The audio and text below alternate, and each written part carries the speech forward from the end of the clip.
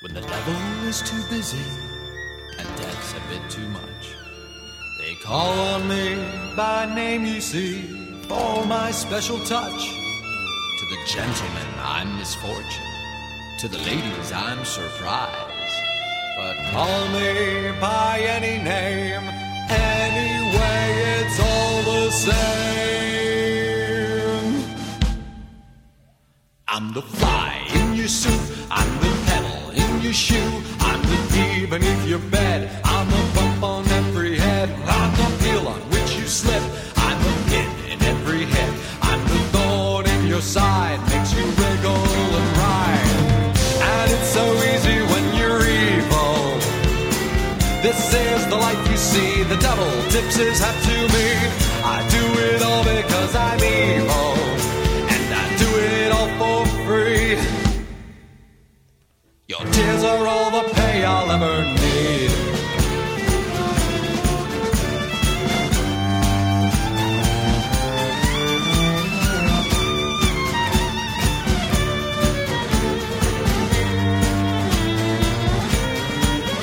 While there's children to make sad, while there's candy to be had, while there's pockets left to pick, while there's grannies left to trip down the stairs, I'll be there. I'll be waiting round the corner.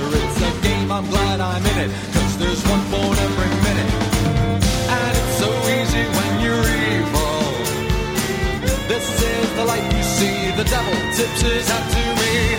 I do it all because I'm evil, and I do it all for free. Your tears are all the pay I'll ever need.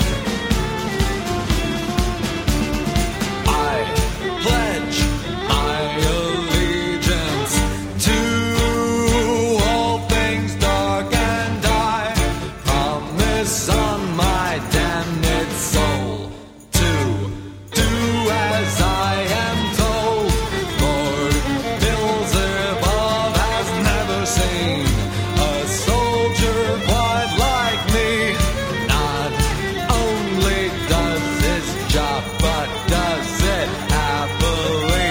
I'm the fear that keeps you awake, I'm the shadows on the wall, I'm the monsters they become, I'm the nightmare in your skull, I'm a dagger in your back, an extra turn upon the rack, I'm the quivering of your heart, a stabbing pain, a sudden start. And it's so easy when you're evil. This is the life you see, the devil tips his hat to me. I do it all because I'm evil, and I do it all for free. Your tears are all the pay I'll ever need, and I do it all for free. Your tears are all the pay I'll ever need, and I do it all for free. Your tears are all the pay I'll ever need.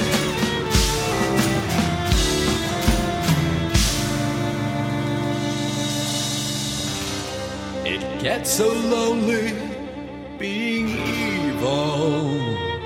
What I do to see a smile, even for a little while, and no one loves you when you're evil.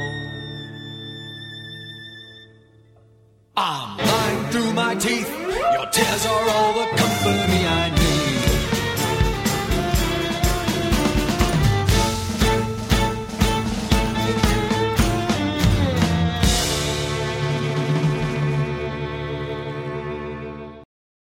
Gaming on the Frontier. And now, your hosts.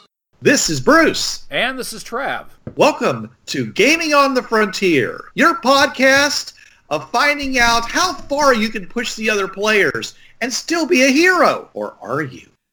And a big shout out to Voltaire and the Devil's Briss track number 11, When You're Evil, who so kindly provided this particular episode's intro. Thanks again. Yeah, that was Skeletor, by the way, doesn't it? Oh, was that Skeletor? Yeah. It sounded like a very cattish Skeletor. Yeah, because that's how he sounds like. I spent a while. I don't remember that well. But yeah. So this week we are talking about being evil, as in playing an evil character or running an evil character if you're the GM, which is really just as we all know, you're Mary Sue, right? You said you wouldn't tell. Yeah. Yeah. Oh, sorry. Yeah. Anyways, and there's lots and lots of issues about doing this. And so we thought we'd get into it because we know that the general point of view of everybody that you run into, including my own son, because I asked him about this, is that, people will not be happy playing an evil character. And of course, being happy may not be the point if you're playing evil. But anyways, so basically, I think the first thing we need to do is we need to define what is evil, because, that's going to make a big, because if we don't have that baseline, then it's hard to talk about it. Yes. So, Trav, what is it that you consider to be evil? Well, good and evil. Good, I mean, we're taught both in a way, and I'm not trying to wax philosophical here or impose my views on people, but I see it as good. We're taught you have to share, you have to work together, and these are societal norms we've all been raised with. It's like, Bobby, you have to play with the kids properly, you have to share your toys. Evil, we usually see it's either perpetrated on us or we see it perpetrated and it's used as a way to gain control of the situation. I hate using this example, but, cycles of abuse, things like that. We see it's perpetuated on in one way or another. But generally, you are using non-societal conforming methods to get your way, and often through violent means and in a lot of ways, capital crimes and whatnot. Evil, trying to find the right way to put this again without sounding preachy. Yeah, basically using harmful methods to assert power in a situation, either physical or psychological harm. All right. To me, the essence of evil is it's ultimately self-oriented. It's all about the self. It's about what you want. It's about what makes you feel good, regardless of what anybody else thinks. And you have to devalue what other people need and want if it in any way conflicts with what you want. And so that's the essence of evil. It's extreme hubris, it's self-centeredness, and we're not talking about just being, everyone's allowed to be a little selfish, and it's good to be selfish a little bit. You need to take care of yourself. Yeah. But where we're talking about where you are the center of the universe in your own mind. Everyone else exists to serve your purposes, and anyone who doesn't is therefore an enemy and needs to be either controlled or eliminated, which is the ultimate form of control, of course. Yeah. Okay? So I think it also includes things where you go beyond that, okay? Where you, in fact, enjoy dominating other people. It gives you pleasure to do so. The guy who is the head of a corporation and he has 10,000 workers over him, and he goes and makes some directive that he knows just is going to affect all of them, and knowing that no matter what he says, they're just going to have to do it because he's the boss. Okay, that's evil. Now if it's good, it might be good for him, it might be good for them.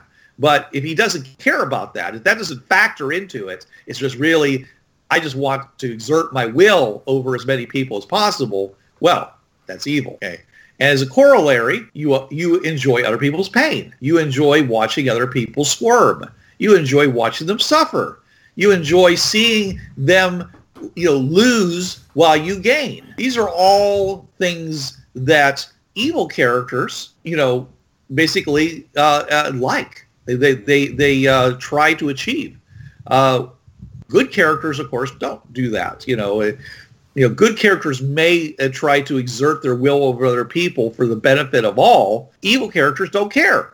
It's like, it's good for me. What's good for General Motors, or I'm sorry, what's good for Westinghouse is good for the country, was an adage that was out, in the last century. Some people, I'm sure Westinghouse still believes that. I mean, we're not trying to slam Westinghouse, No. I'm just saying, though, is that was actually a point of view in Congress, that, they wanted to make sure that the huge conglomerates, their needs were taken care of more so than, let's say, clean water, health, even prosperity of the people that lived in their area, because it kept our country strong economically. And many of the laws that were passed, or laws that were not enforced, were done so because it benefited somebody who either provided money for campaigns, or people who are actually providing tens of thousands of jobs. And that was, anybody who's a politician knows that anybody who does that is somebody you need to take care of. Yeah.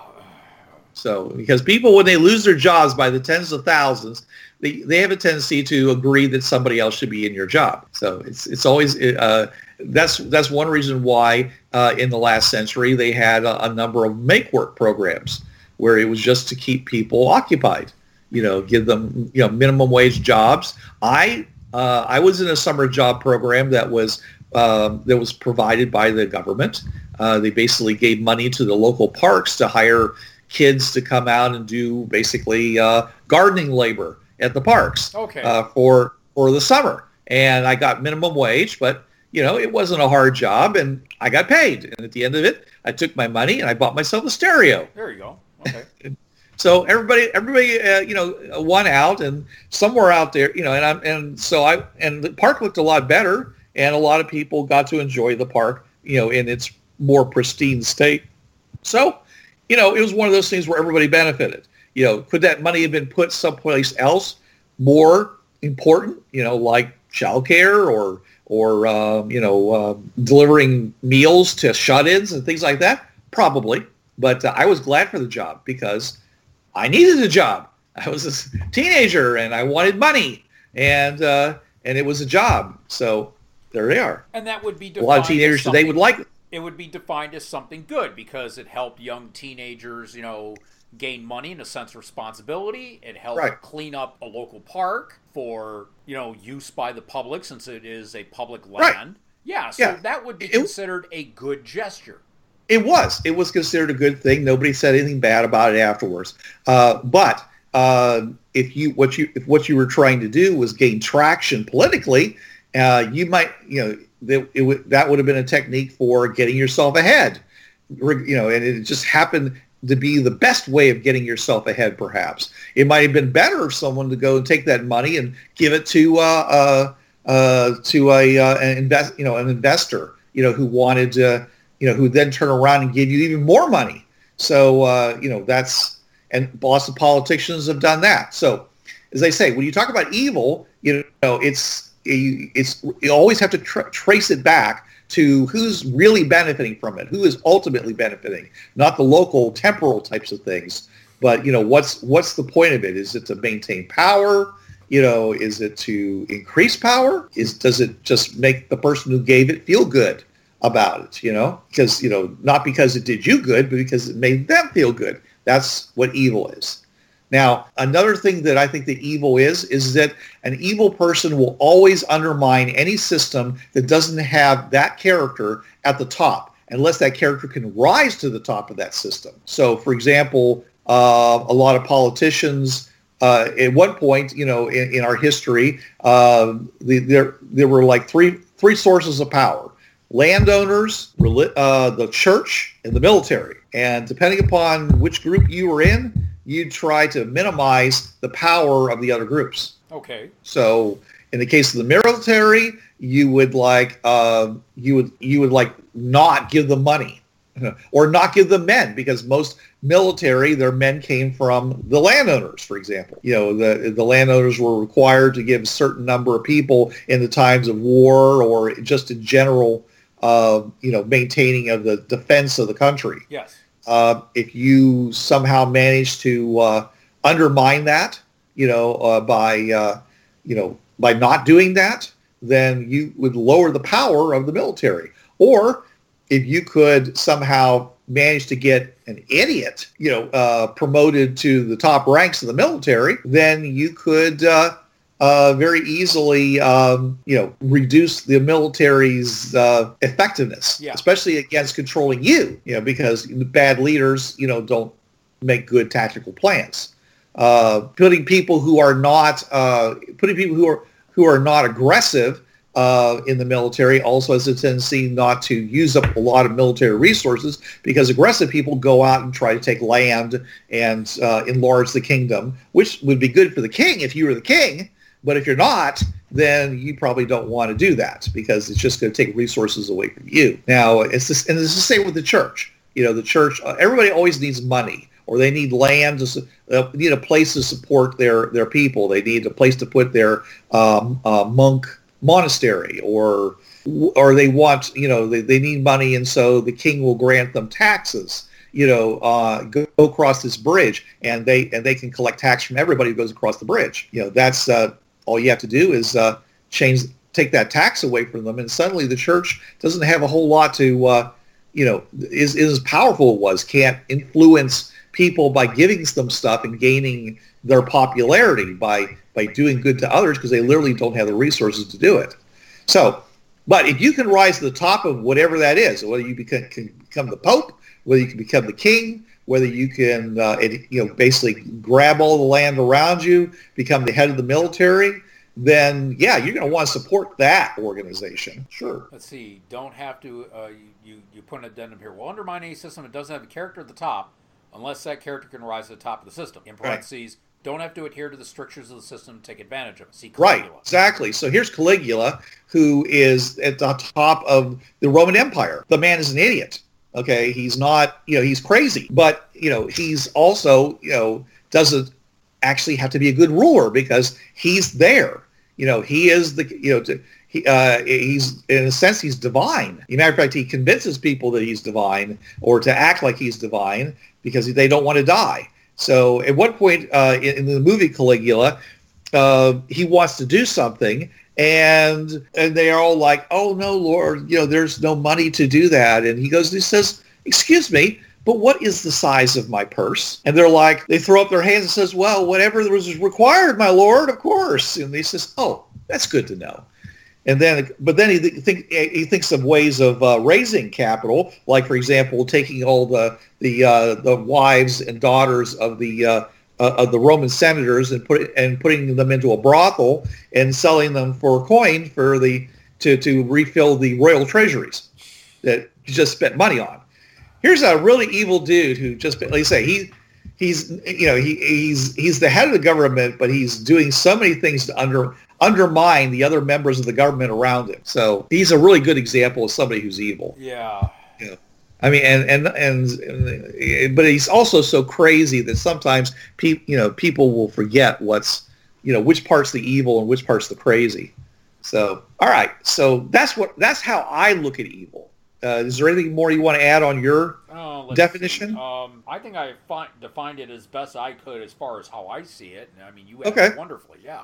All right, great. Okay, so let's talk about some more concrete examples. Have you ever played an evil character? Yeah, mostly as a game master. I don't believe I've ever played an evil character as a player. Okay, well, I have, and I played. I forget what my race was, but anyways, I was in a party of all evil characters, and it was back in the beginning of my D&D career, though not the very early years. I mean, I knew how to play, and they said, okay, we're all going to play evil characters, and I'm like, well, okay, I'm evil.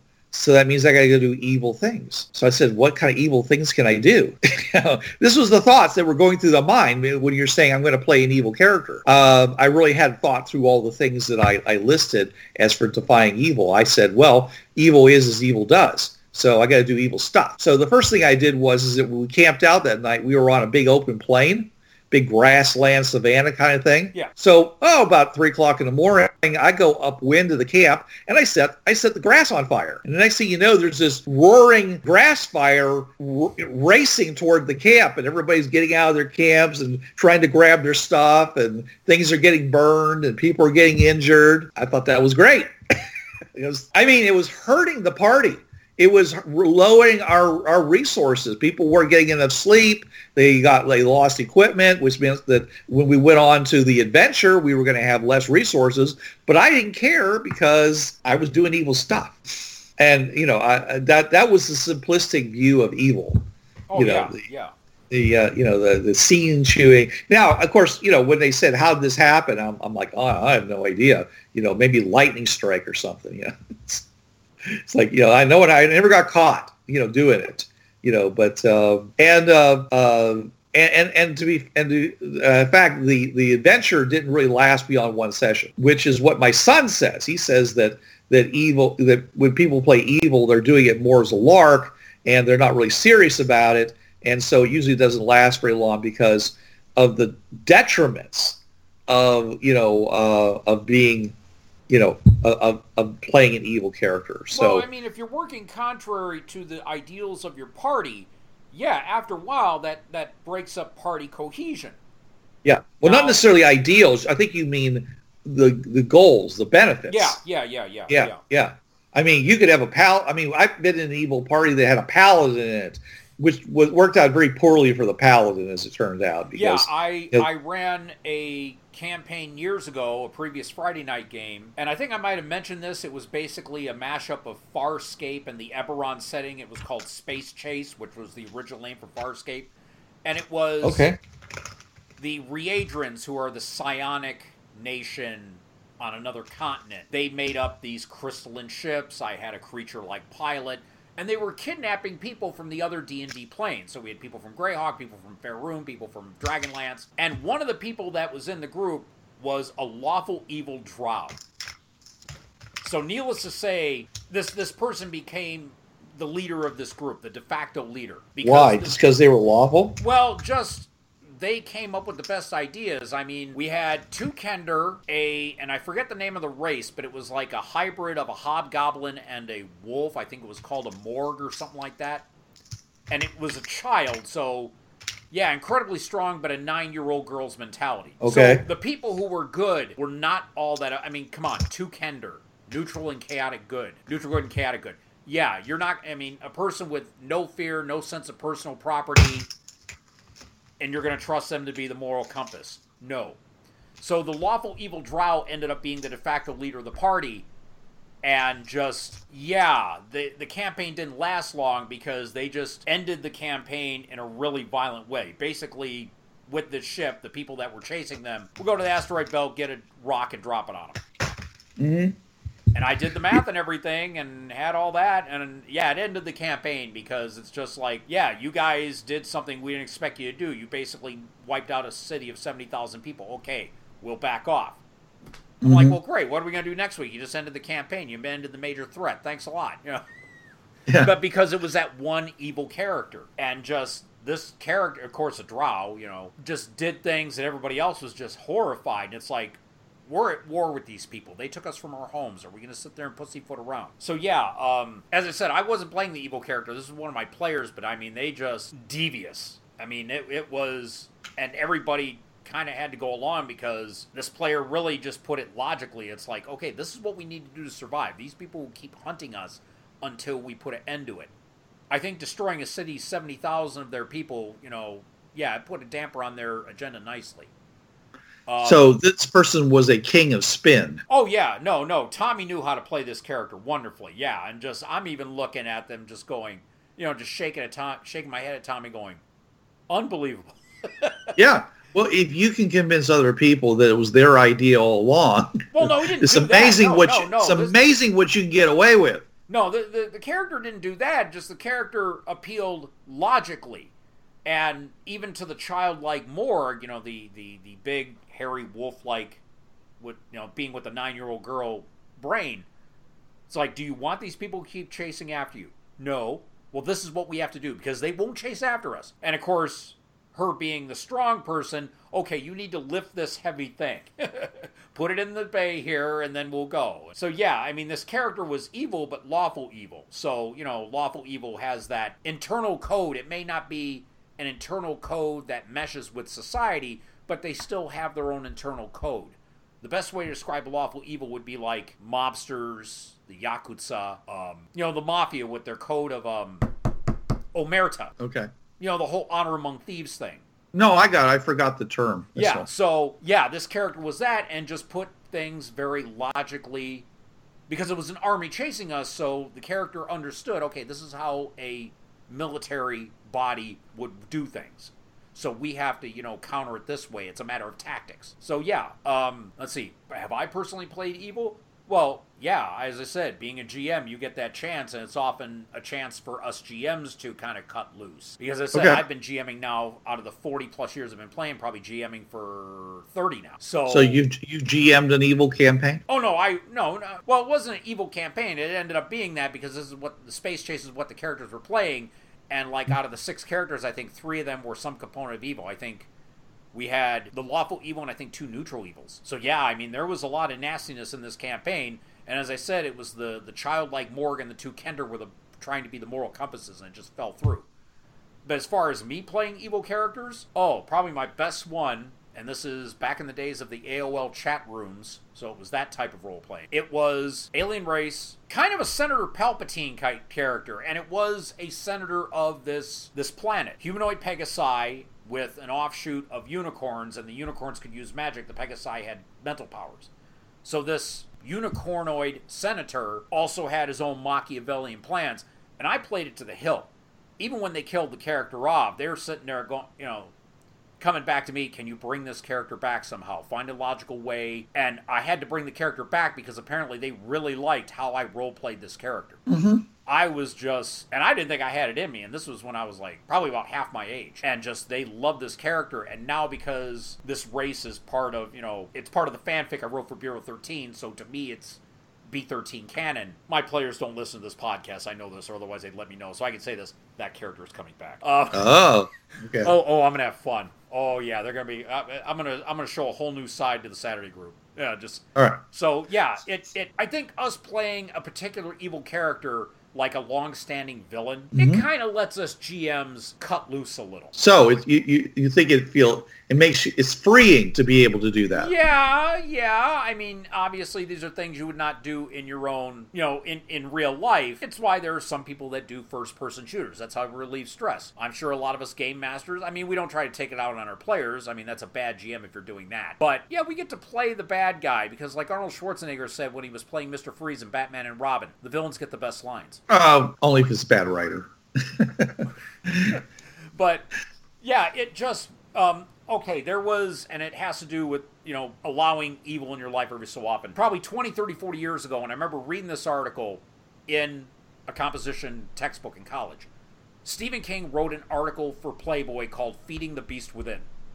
Mm-hmm. And it talked about how we like our horror movies and our true crime and our murder documentaries, like the whole Netflix Ted Bundy thing that's out right now. We do that to open that little trap door to feed that beast. Because for everyone here, I'm not condoning the type of behavior where a person snaps and, like the Kalamazoo Uber driver that just one day snapped and killed 3 people. I don't condone that at all. But us liking horror movies and true crime documentaries and all that, it feeds that beast.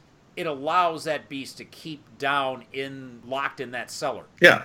You let the beast out. That's what the horror movie is about. Right, yeah. But then you by the end of the movie, you want it locked back in the cellar because otherwise then who knows what's going to happen. Yeah. But, it's like the saying, all it takes is one bad day. You could have and you see, it's, as I said, if you research that case about the Uber driver, he had no mental history and no criminal history. He just snapped one day. And it could have been just a bad traffic or a crappy passenger. But yeah, so when we play these characters for us as GMs playing some type of antagonistic persona, it allows us to let that feed that beast for a little while. And then we lock it back in the cellar. So it is stress relief in a way, as long as you as a GM are not doing it to be a jerk to your players. Yeah, it's also wish fulfillment. Well, yeah, let's face it. I mean, there is that little part of us that wants to do these things, but we know that you just don't do that in polite society. Yeah, okay.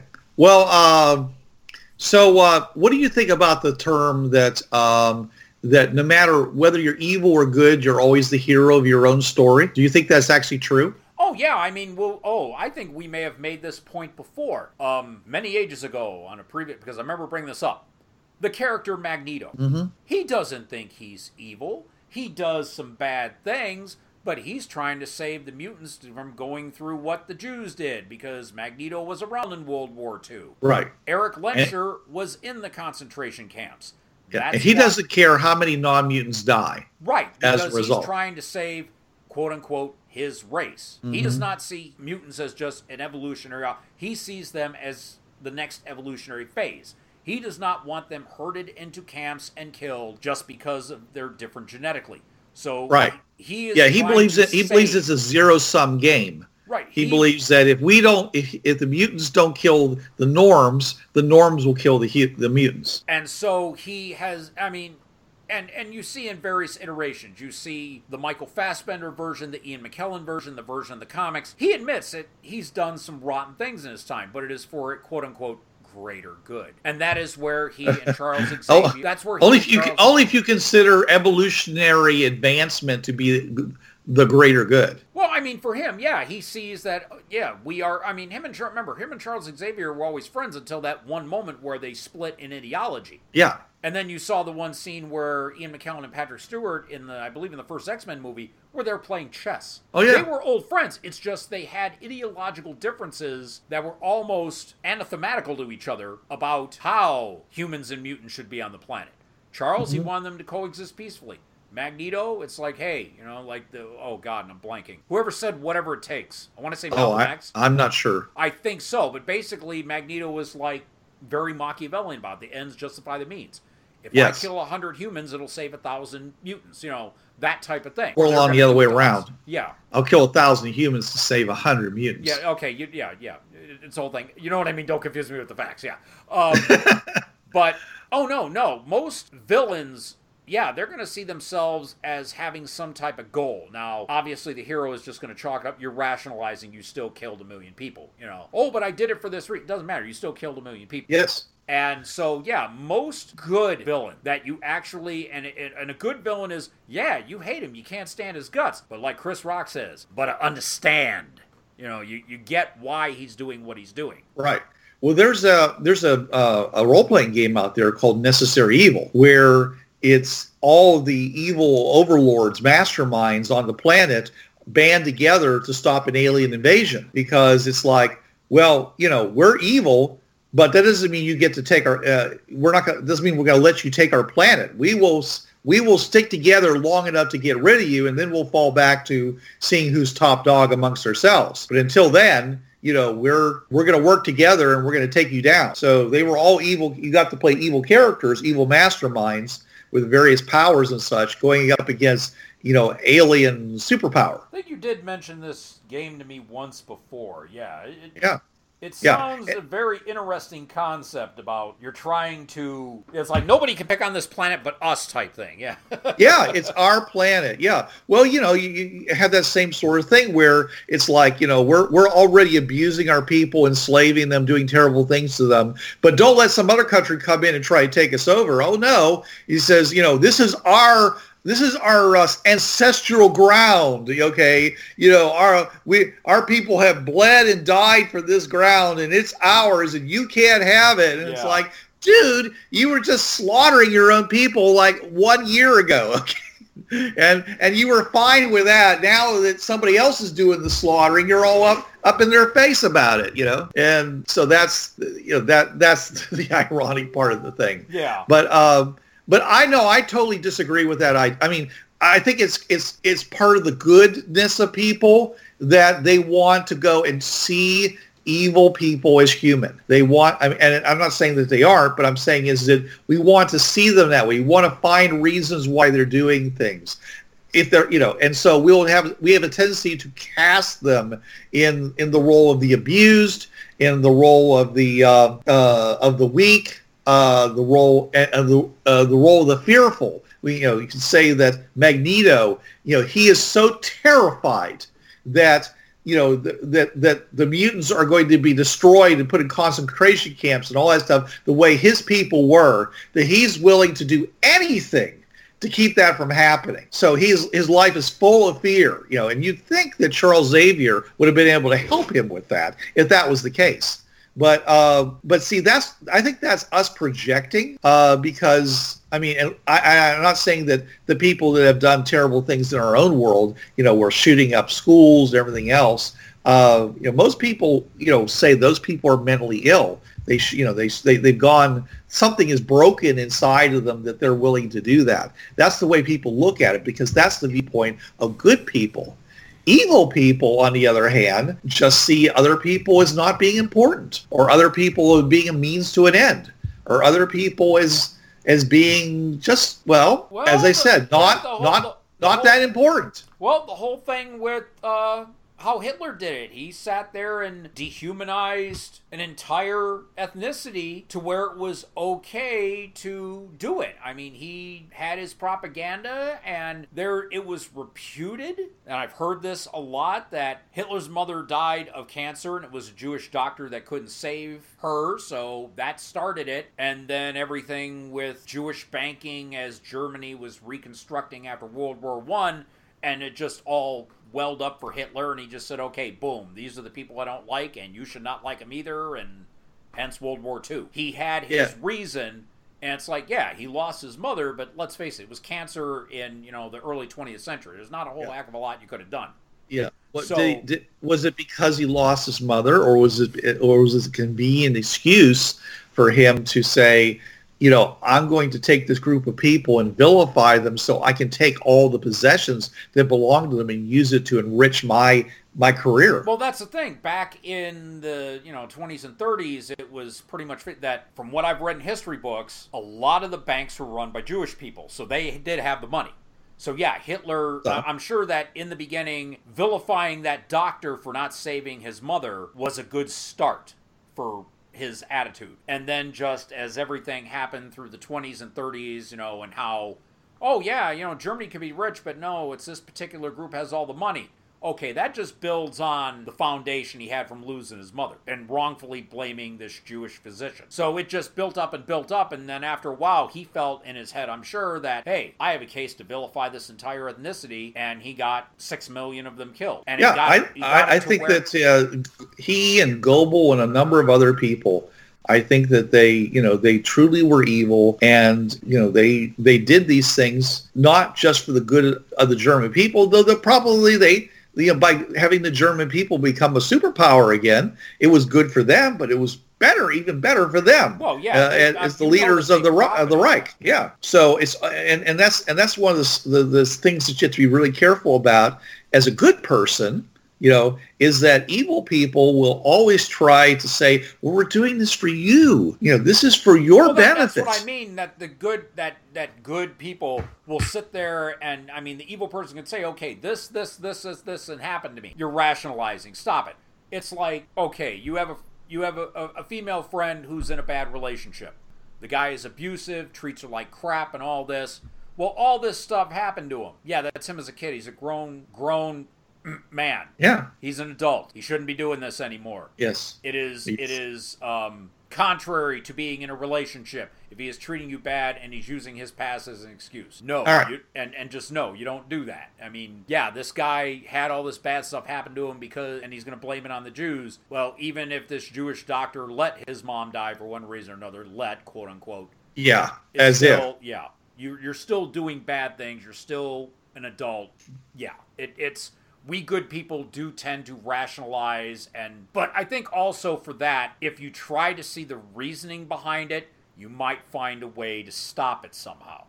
I said might. I didn't always work. I'm saying you might, find a weakness in it. Yeah. Well, you might, but usually the best way of stopping evil is keeping it on a short leash, because that's how it worked with Alfred Lickspittle of Lake Town in The Hobbit.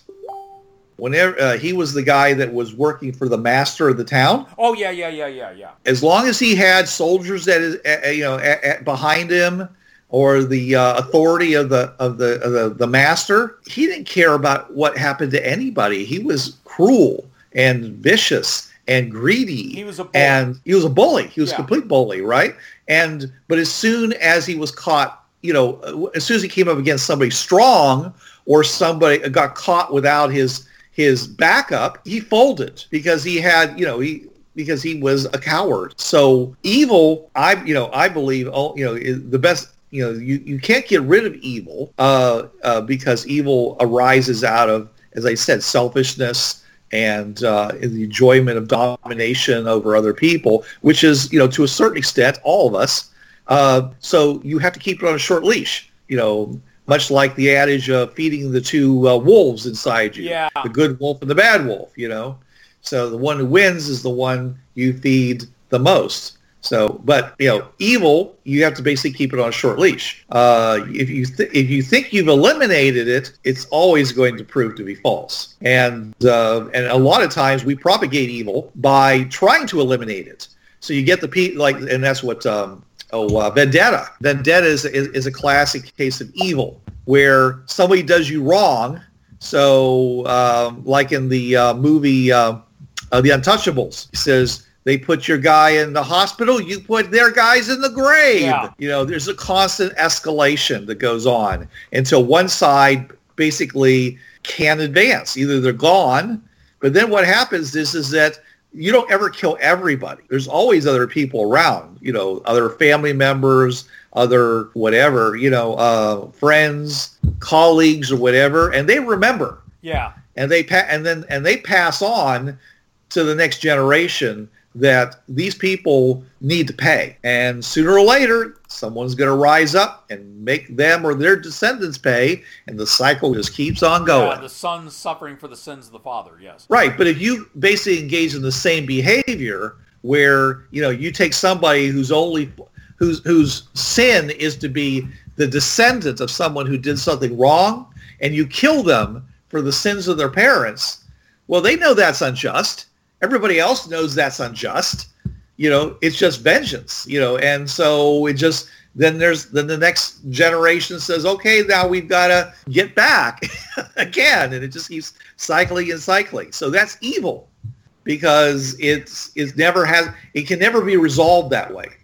You can resolve some things with violence only if it's really extreme or if it's very, very surgical, where you basically, you take somebody who everybody agrees is the bad guy and you take them out. And, sometimes that creates a vacuum and somebody will rise up and take their place because if the system itself is evil, then they're just going to replace themselves. That's why we haven't been able to get rid of organized crime or drug use, drug cartels is because, right now we're putting some guy in jail who's El Chapa. Okay, yeah. His sons are already divvying up his empire and hard at work, making it even better than Daddy made it. Yeah. So we haven't actually done anything, other than brought justice to him. Well, you mentioned something about taking out somebody surgically, and it's. Yeah. I'm going to bring up the series Person of Interest when Samaritan came online. Uh-huh. And John Greer, the guy who basically had Samaritan's leash, he was sitting there saying, if you wipe out 100 people randomly, nothing changes. But if you take the right ones out surgically, grand changes occur. Taking out the outliers, the people who drag society down, you'll see society straighten up. With Samaritan, he thought he was doing the right thing. He was bringing, and what did he call it, say it to Finch, a more just society. You're still killing people. You're still, manipulating the world's computers to hire people to hit, put hits out on others and cause things to happen and all this. But yeah, again, it's justification. It's, we're doing this for a greaher good. That's right. What I'm seeing a lot of villains. Yeah. And most of the time, the villains, I mean, these ideas, this is how you basically take good people and make them do bad things. Is you say, well, if we just do this one thing, we just take this one guy out, then everything will fall into place, and it'll be, it'll be puppies and hot chocolate for everyone. And that may be true for a time, but usually what happens though is that you, as the saying goes, that you become in that process, many times you become the monster that you're trying to destroy. What is that? You either die the hero or live long enough to become the villain. Yeah. I've seen that saying too. Right. Yeah. So when you ran your evil campaign, how long did it last? Well, gee, after the player characters dropped a meteor on the town of 70,000 people, not all that long. I'd say maybe half a year. It was probably one of the shorter campaigns I ran. Right. I ran an evil campaign, and it lasted, I think, 2 years. They got up to 20th level, almost 20th level. Yeah. And and they were very subdued in their evilness, partially because my son, who was about 10 years old, was in the game. Yeah. And I just gave them this look, whenever they tried to get too graphic or too anything. It's like, So you're sitting there just looking at them and going, dudes, and pointing behind them, the line. Yeah. Yeah. He was playing a chaotic neutral bronze dragon who started off as a hatchling and grew up to a full adult dragon by the end of the campaign, 20th level. Okay. Which makes no sense if you think about biology, but yeah. But that was his thing. He was basically advancing as a dragon. Whenever he went up levels, he got dragon powers and stuff. Yeah. Everybody else went up as like a fighter or a thief. And one guy, of course, became the mastermind and was trying his very hardest to get to the top of the local royalty initially by marrying into it. Unfortunately, she was evil, he was playing a female character, was evil, had a tendency to do things that shocked these people. And so they never quite could make the commitment. He says, you've done so many good things for us. We want to reward you, but we just don't think we want to be married to you. And at which point he said, fine, that's okay. He says, I'll go another route. And that's when he started summoning up pit fiends and having babies with them. Yes. It would have gotten very messy probably in another year if we kept playing. Yeah. So it's, not to mention the fact is that he was already, as a 20th level caster, in both mage and cleric, it's a lot of power. Yeah. So anyways, so it can go on, but it was mostly a matter of saying, okay, even though you're evil, let's we need to follow some guidelines, and we'll get to those a little later about how you play the character. What I'm saying is that I mostly just kept sending them out on quests to gain powerful items or to get information like spells that were hard for them to find, and they always with the idea of the carrot of making themselves very, very powerful so that then they could come back and take over the area. So as long as I kept sending them out, the people back where they lived, where their base was, could live in peace because they weren't being abused by these folks. All right, so now we were talking about Alfred Lickspittle. Does relative levels of ability affect evil versus good play? And what I was saying is that, if you have like a first level evil character in your group and you're all like 6th or 7th level, well, anytime they get too far out of line, you just smack them back in the line. Exactly, yeah.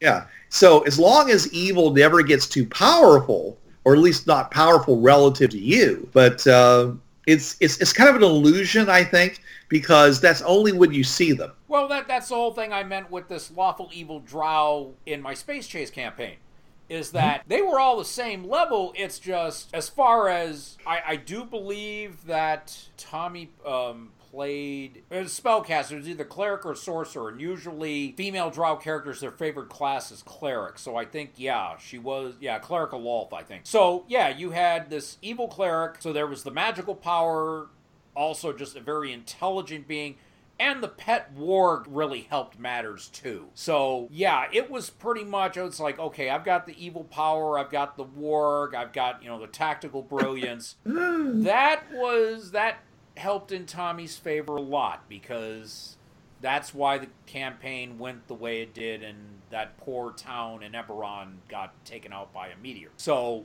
so relative levels of ability, if the evil person has a lot of personal power, either through magic or influence or whatever, that evil's going to be there.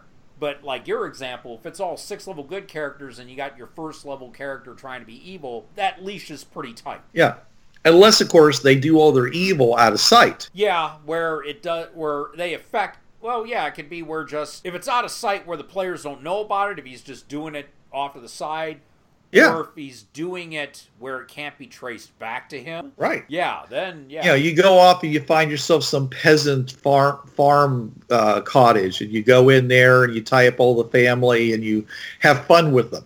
Yeah. You know, for a day or two. And then at the end of which you either, you know, depending upon what you've done, you know, you decide what you're going to do with them. And sometimes you just leave them knowing that, you know, they'll always remember what you've done, you know, or B, just kill them so they can't tell anybody that might get back to you. Well, yeah. So, and you can be really, really evil and then come back and you're all like, here, everybody, I brought donuts. Yeah. And everyone thinks, oh, man, you're always thinking of us. You're so sweet. Well, it'd be bribery, but also I'm thinking of the old saying where it says, come to the dark side, we have cookies. Oh, yeah. That's right. Yes. Yeah, Oh, we have just- cookies. Well, I mean, but yeah, relative levels of ability, yeah. If you have a predominantly evil part, like you said earlier with the evil party, and then it had the one paladin. Paladin was outclassed. It's just like, why am I even here? You guys don't listen to me. You're laughing at me. You know, He probably has his own reasons for being there. Well, yeah, it's like, well, yeah, your God tells you, yeah, keep an eye on these poor, misguided individuals. Okay, Or it's, yeah. I'm trying to become more powerful, and I know that wherever we go, we're going to kill a lot of monsters, and we're going to be a lot of treasure, and I'll get that stuff, and I'll become more powerful. And then one day, I'm going to make you all, I'm going to make sure you all pay for your crimes. Yeah, but in the meantime, he's being complicit with all this evil because he's having to work. Hey, I know. See, Yeah, that's where you have to resolve that whole lawful good business thing there. Yeah. Yeah. So or you yeah. So take again, that Grey if Guard you're argument. evil, you know, how does it affect your relationship with NPCs and other PCs? You know, if you're going to be evil, I mean, you know, not, you know, just playing it being evil, but really be evil. Okay, how's that? What's going to happen with your relationships to other people? Well, after a while, depending on the relationship. Now, if it's a relationship where you're the one in control, as long as you're in control, you know, they're going to do what you say. It's that one moment where you slip up. It's that old saying, be careful how you treat people on the way up because you will meet them again on the way down. When that evil character loses control over those good PCs, if those good PCs have been driven to the breaking point, but just the evil character constantly applying the pressure is the only thing that stops him. Even if for a millisecond that pressure is off, the guards that are guarding you while he's asleep, you know, mess up, it's clobbering time. Yeah, you're done. So, but, and what was the term? Kevin Sabita made the race in the Mechanoid Invasion called the Rovers. As far as, because it's, you know, yeah, you do bad things to a person, you can only rob from a dead man once. So, yeah, if you're keeping the people you're subjugated under, if you're, you know, just not slaughtering everybody, but you are manipulating them and using them, you have a renewable resource, again, until you slip up and they, you know, turn on you. But yeah, usually evil characters, unless they find the way to, you know, like, you know, your guy, oh, but you brought us donuts, you know, usually the relationships aren't going to last long once they find out your true motives. That you're this evil person bent on domination of this, that, or the other. Yeah. Societies that are usually good kind of frown upon those type of people. So, yeah, unless the good people find a way to, what's the term, play both ends against the middle, they're going to not have much use for this person. They're going to realize, oh, this person is detrimental to our group, our society, whatever. He's gone. Get him out of here. Throw him in jail. Kill him, whatever. Unless, of course, he serves an exceptional purpose. Redirecting resources, yes. It's like, you know, yeah, he's evil. He kills people.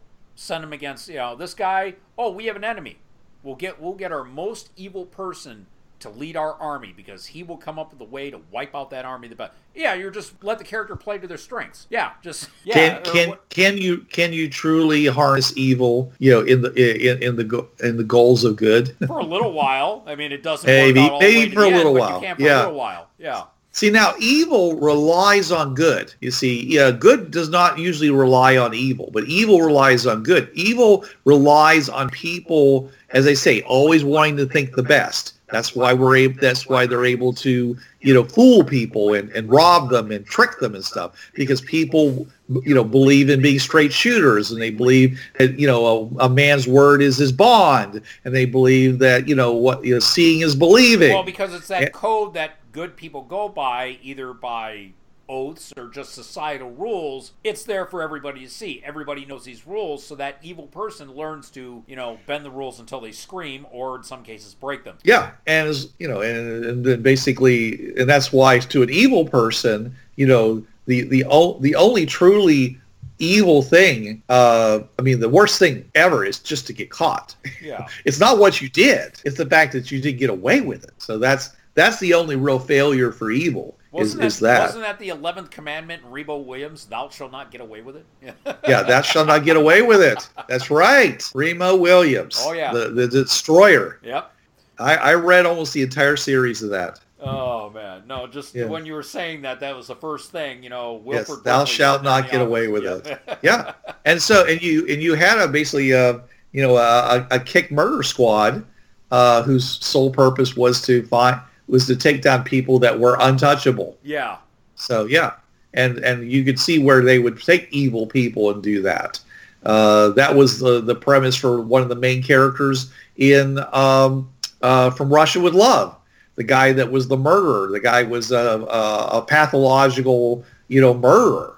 And they just, basically pointed him in the right direction. And he'd go out and murder to his heart's content, as long as it was the right person he was murdering. And then they'd haul him back in and, cool him down a little bit and wait till they send him out against a new target. Oh, wait. 2 words. Suicide Squad. Oh, yeah.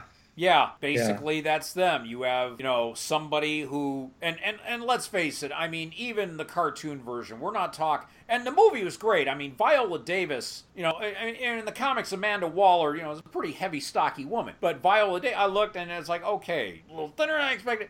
But then you look at just how Amanda Waller is, and she knows how to play people. Of course, she ended up popping bullets into the heads of everybody in that office once Rick Flag got to her. Yeah. But she knew how to harness evil, because she even brought up when Rick Flag was talking about, I'll get you a group of pipe fitters who can do whatever we want. We don't need these psychopaths. And she's like, the United States government hired the mafia to watch the ports of New York City during World War II. So Amanda Waller knew how to harness evil again, and she was rationalizing for a greater good. With Superman absent, America needed protection from superpowered beings. Now, the Superman was gone at the time. Uh-huh. But don't mistake for a second that Amanda Waller was a good person. No. I would qualify her as evil. I would say so too. Her interests were just redirected, and she was playing to her strengths. Yeah, all those people were just objects to her. She didn't care if any of them lived. Well, yeah, that's why she put nanobombs in all of them. And yes, exactly. See, that's she enjoyed the domination of others. She enjoyed their pain. And and ultimately it was about her gaining control over the situation and, quote, saving the world. Well, the thing was, and then because everything in Midway City happened, who did she turn to for help? Because she knew that her time, it cut into her power base because Midway City got as bad as it did. Who did she turn to? Bruce Wayne. That end credit scene in Suicide Squad. Uh-huh. Yeah, so she was evil and then realized she's still... Yeah, for manipulating all these superpowered beings and, to do all this, it still didn't work out for her. She still was having to clamor to look for favors and, protection, I believe the word was. Right. Well, one of the things I wanted to get to with, like I say, how it affects your relationships, she was an island. She didn't have anybody watching her back. She had basically burned all of her bridges. Well, and so, she thought she had the perfect thing and having basically a superpowered mercenary squad under her control. Yeah, she wanted to have a group that was so useful to the powers that be that she was untouchable. Yeah, and the problem was that of course they were A, uncontrollable, and B, in many ways more honorable than she was. Yeah. Yeah, like Deadshot. After just eliminating all of those monsters. That's how I cut and run. Sure. Oh no. So, but that was the problem is that she could see that these people, she had to keep them on a very short leash, or she would have no control over them, and then she'd be the person who let them out. Yeah. So that's why I think ultimately her goal was to kill them all once they got rid of the witch. Yeah, well, the thing was, see, she still realized their utility. She didn't kill them, she just threw them back in Belle Reve. Yeah, she rewarded them a little bit, but still, yeah, they were still under her control, but it was the bad PR due to Midway City. That's why she was clamoring for help. Yeah. And ended up I think they weren't under her control. I think they were under Deadshot's control. Yeah, he ended up proving being the team leader, yeah. Right. If there had been no team leader by the end of that story, I think she would have had to just basically detonate them all because they were just too, it would have been so hard to just control them. But he was able to just basically lead the back and say, "Don't worry." He says, you had some fun. Now we can go and rest a while, and then there'll be another opportunity. There's always somebody who needs people like us. So that's the security that truly evil people have. Is that they know that others are always looking for somebody who will go the distance, who will, who don't have limits. Yeah. It's not that they're expendable. It's just that the fact is that they'll do things that other people out of decency would not do. Right. Yeah. So that's why people like that are valuable to so-called good people and good organizations. And that's why you keep torturers around. Yeah. They're willing, they're able to do things that other people would not be able to do. And there's some really good movies that basically display that. There's one on Netflix right now with, I just lost his name, one of the very famous black actors. But there's a bomb and this guy, a nuclear bomb, and this is hidden in various places. And this one guy knows where they are, and so they bring him in. I think it's Samuel Jackson, and they bring him in, and his job is to get this information out. But then they also bring in this woman who's supposed to be in charge, and she sees what he's capable of, and she's like going, "Okay, you can't do anything that I don't authorize." And he says, "All right." He says, "Let's find out how far you're willing to go. Not how far I'm willing to go. We already know I'm willing to go all the way. Okay, how far are you willing to go?" And the whole movie is about pushing her further along, that route to the point, and it's a really good psychological study. And it's got some great cast and such. So, but anyways, I don't want to give it away to anybody who might want to watch the movie. Right. But the point is that there's one of the things about evil is that evil always pushes boundaries. There's a boundary, somebody evil is going to push it. So, but it, like I said, I think it undermines relationships. You can't really trust an evil person. Oh, no. Because, that person is always going to act in their own best interest. And if that best interest doesn't match up to you, if you're not, really important to them, then, it's you're not, you better cut and run. Because it's hard working with evil characters because of that. It's like working with nitroglycerin. Well, I mean, look, in my other, my favorite Phantom Farscape, you had the whole dynamic between John Crichton and Scorpius. Scorpius was as evil as he came. I still, pound for pound, he's one of the best villains I've seen in the past 20 years. Oh, especially because he isn't even real. I mean, mostly he's a construct in John's brain. Well, no, we're talking the real Scorpius, not the mental clone. The mental clone. I know, but even so, I'm just saying is that the one in his brain is completely untouchable.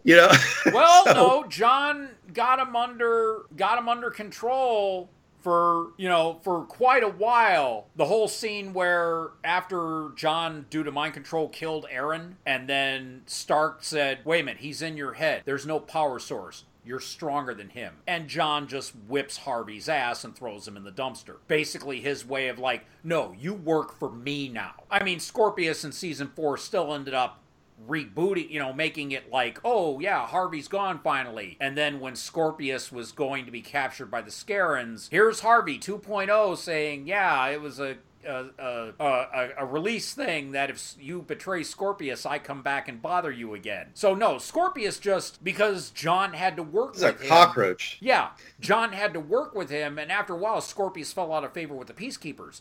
Therefore, he had to side with the only people he knew he could trust, the crew of Moya. Problem is, they kept him in that particular room. He was always under guard. They always kept an eye on him. He rarely got out and about. Short leash. Yeah, because they knew this is Scorpius. This is the guy that hurt them the worst. I mean, Commander Graza, yeah, she did her bits, but yeah, compared to Scorpius, Krace and Graza were, he was just evil through and through, and and they even showed how he was tortured because he's half Sebastian, half Starin, and all this, and just, and he was just, I mean, he ate a piece of John's brain in the one episode. I mean, come on, you know, when he got the neural clone out of John, the neural chip, you know, he just, oh yes, and you're just seeing Grunchlick going, oh my god, you know, even Braca, even his right hand man Braca's just like, oh, that was nasty. Yeah. Oh yeah. Okay. All right. So does being evil or having evil party members, does that enhance or reduce the amount of resources available to the PC? It depends on what the evil person wants. If the evil person wants power for the other PCs, he's going to use anything and everything at his disposal to enhance the resources. But if he's going to be like your character that burned the grass and that limited our tents are burning and we lost our lanterns and all that, it depends on what the evil person wants. Yeah.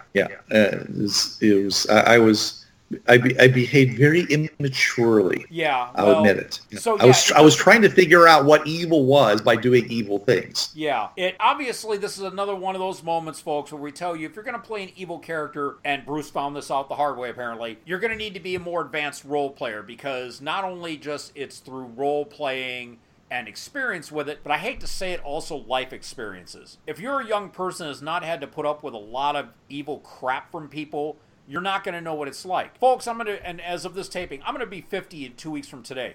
I've seen a lot of evil. I've seen a lot of nasty things that people have done. So I'm a little more qualified to play, not that I would condone evil. And he's been married how many times? Shh, that's not important right now. Anyways. If you want to know how to find your limits, get married. Wow. Saying. But, it's like playing the blues. Johnny Lang, 15 years old. He was a great blues guitarist. Problem is, someone else had to write his songs because he hadn't been through life. He was 15. You play the blues, you write the blues because you've been through hell. You've had people die. You've had your heart broken. You've been betrayed. That's what the blues is about. It's the same thing with playing an evil character. Yeah, same with Crystal. The country singer, she was belting out all these songs about men doing her wrong and unfulfilled marriages and stuff and all in Patsy Cline and people of her generation just looking at her saying, "Oh, honey," he says, "you don't know what you're talking about. You sound good, but you just don't know." Oh, Crystal Gale? Maybe. Okay, yeah, that's probably. That's the only country singer named Crystal that I know of. Yeah. Well, anyways, it's but I'm just saying there were a whole bunch of really young singers that just had an amazing ability to belt out a song that came out all at the same time. And the older guard, I want to say old guard, but the older guard would just look at him going, no, it's bad enough that you're eating our lunch, but you don't even know what you're talking about. It sounds like a lot of and I'll try to keep this short. They recently did a mashup of the top 15 songs of I think 2016. All the guys sounded alike, all the girls sounded alike. Yeah, there was very little. I could see why the older guard was kind of just at them, because there was no individuality, there was no heart to the art. Yes. Yeah. As I'll finish my point. We can get to player character, how to play evil and get away with it. Unless you have seen and experienced, unfortunately, evil done to you, in other words, you have some life under your belt, it's hard to play an evil character. So playing an evil character effectively, for the purpose of playing an evil character, should be something that an advanced gamer should do, because you have that mindset. You're not going the route that Bruce did with, I'm playing evil because I'm doing evil things. No, it goes a lot deeper than that. I mean, yeah, we go back to the rationalization, well, you're just making up reasons why you're evil, but still, you have that rationale because you've seen it in life, either to yourself or you've just seen it even in the media. Just, again, the Kalamazoo Uber driver who just snapped and killed 3 people. You see it, you can process it, and you can put it into the character because you have some type of even second or third hand experience about it. So, yeah, playing an evil character is probably better off if you have, as I said, some life under your belt. This is Bruce Sheffer saying there are a million worlds out there, so go explore them. And this is Trav. There's a reason why it's called gaming. It's for having fun. Gaming on the Frontier podcast is wholly owned by its hosts. It is released under the Creative Commons 3.0 license. No commercial reproduction and any use of any element of the podcast must be attributed to the Gaming on the Frontier podcast.